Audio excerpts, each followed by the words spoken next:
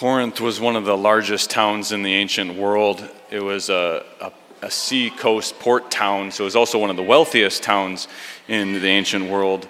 And of course, because of that, it was one of the most sensual towns in the ancient world. There was a saying that to live like a Corinthian was to live a lavish, licentious life.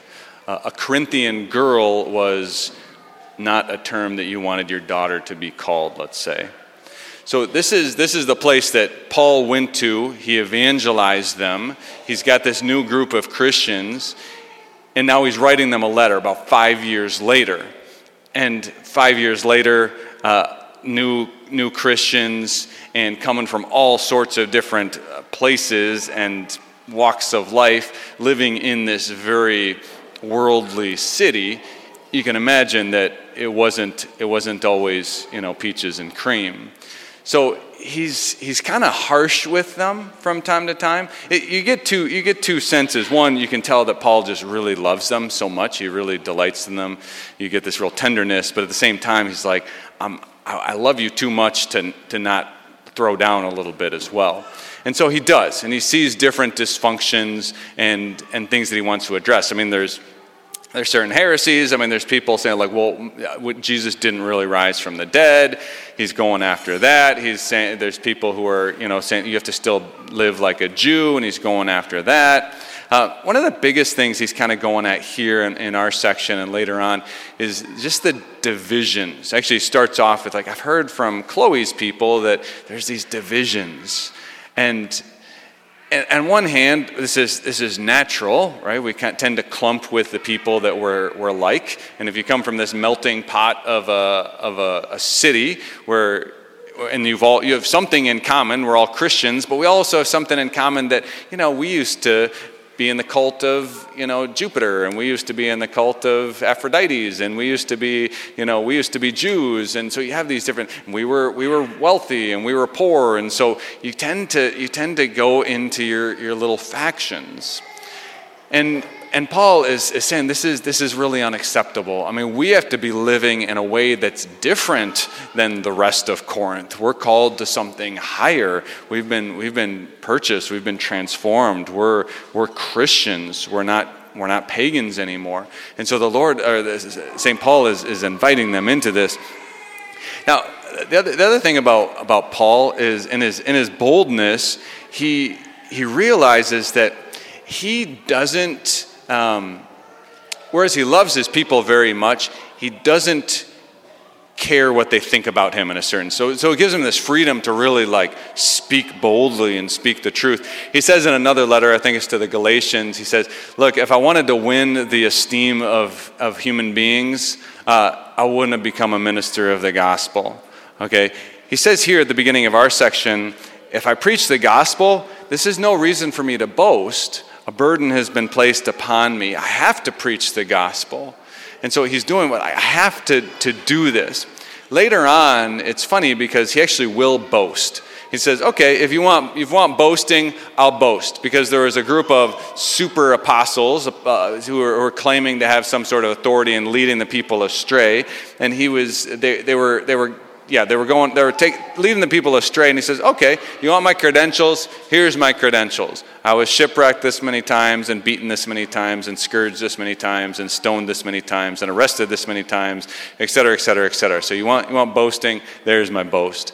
But you can see it's like there's no pride in that boast. He's just boasting in the Lord. He wants to do the Lord's work. That's it. He doesn't care about anything else. He's so passionate. And so, as he continues on in our section here, he says, look, I became weak to win over the weak. And I became a slave to win over those. I became like everyone else to win over everyone else. He said, I became like everyone to win over some. And so we see that St. Paul actually knows this Corinthian community better than anybody else knows it. because he's kind of the epicenter.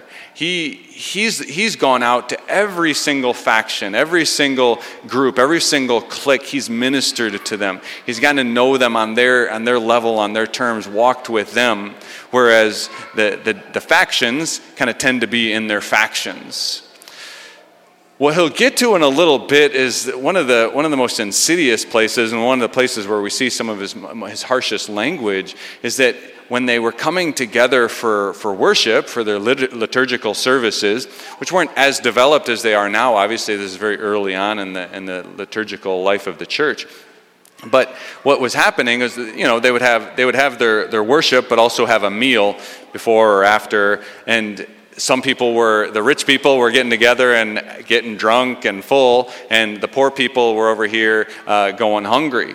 He says, this is unacceptable. It's unacceptable for Christians to live this way. I think he's calling his people to do like what he's doing. You have to become like all to win over all. That's the Christian message. That's what the attitude that Jesus has. This is what he says in the letter to the Philippians, is he lowers himself. We need to consider all others better than ourselves. We need to not fight for numero uno as everybody else in Corinth is doing, but we need to fight for one another, regardless of whether we even know one another. It's impossible to be best friends with everybody or get to know everybody in a community like this, but we have to know that the thing that binds us together is our oneness in Christ, and that's the thing that's worth fighting for. Immediately after this passage, where our passage ends, he continues with this famous passage where he says, "Do you not know that in the race all the runners run, but only one receives the prize? So run that you may obtain it." Run the race so that you may obtain it. Now, 99% of the time when St. Paul says you, or we hear you in scriptures at all, it's not you individual, it's you plural, you all. So you have to run together to win the race. That's the only way we win the race. It's a team sport.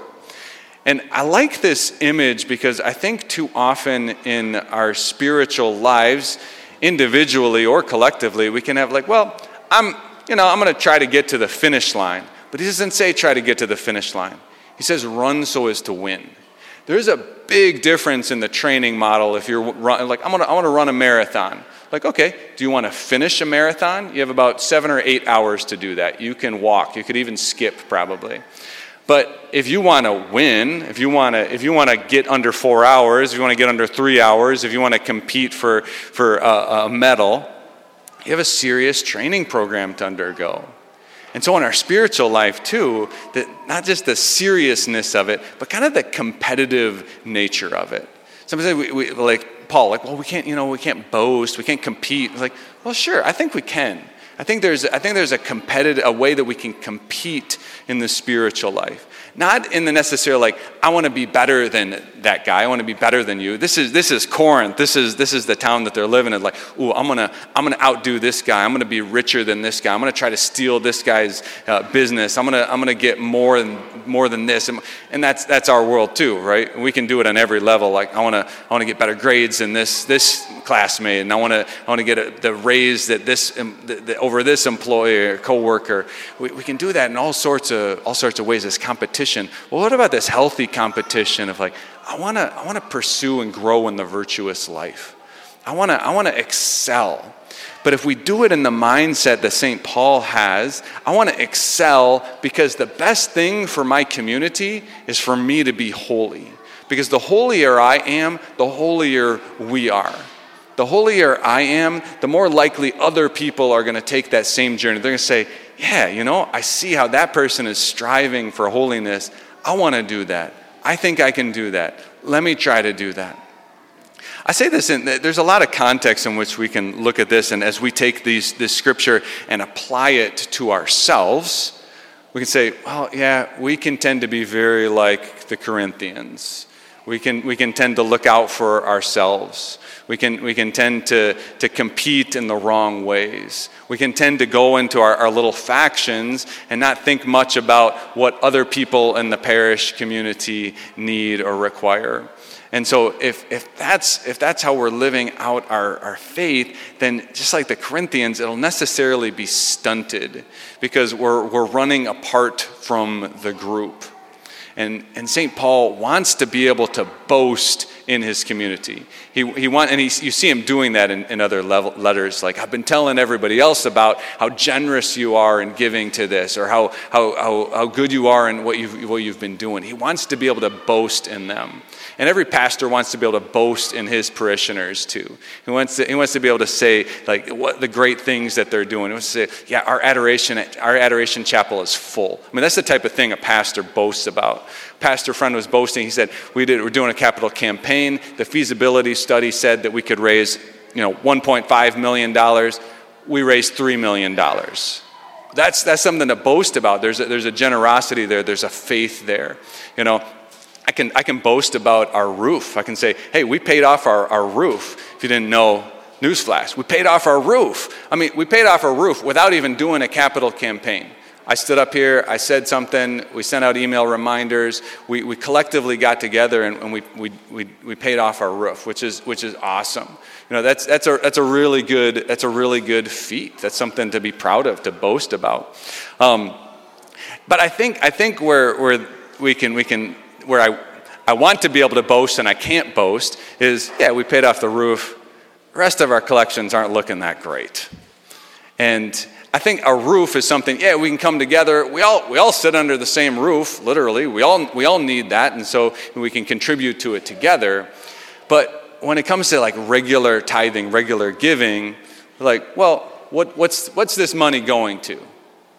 Well, I'm not that involved. I don't do the school or faith formation or some of those ministries and stuff. So I don't need to give to that. If it's something that would benefit me, then I'd give to that. Well, that's a Corinthian way of seeing things. The Christian way of seeing things is, I want to give, and I know that my money goes to my community, but ultimately it goes to the Lord. I'm giving to Him. And so no matter what is going on in my parish, whether or not I like my pastor or the things that he's doing, it's like my giving isn't to him. It's not to that. It's to the Lord. It shows my faith in Jesus. It shows where I'm at in my journey of discipleship. That's what we want. That's what a pastor wants to be able to brag about. By the way, I don't know what you give.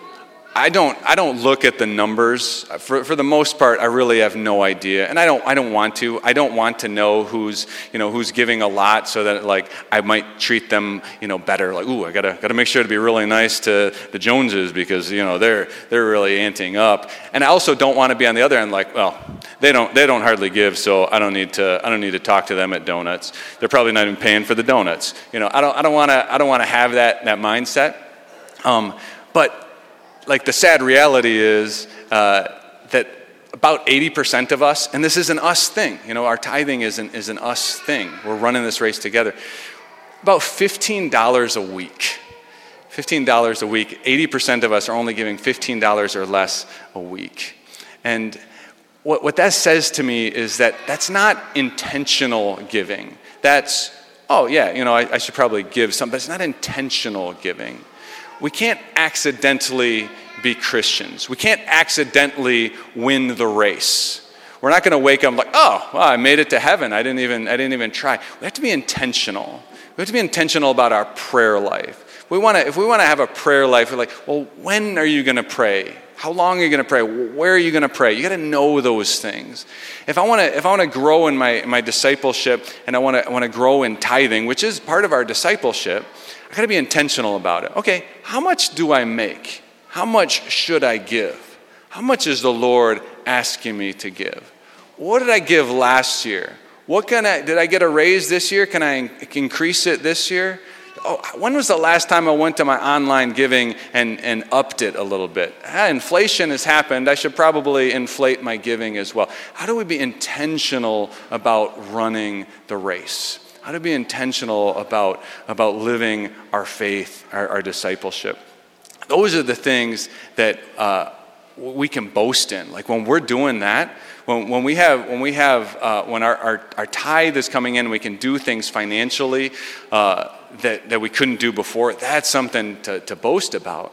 And I think there too, the competitive nature comes in.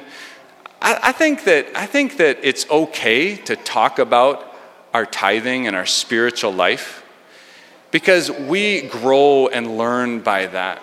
And I can think of so many different instances in my own life, whether it was somebody saying, yeah, I started going to daily mass. I think, oh, that's something, I could probably do that. I started praying a daily rosary.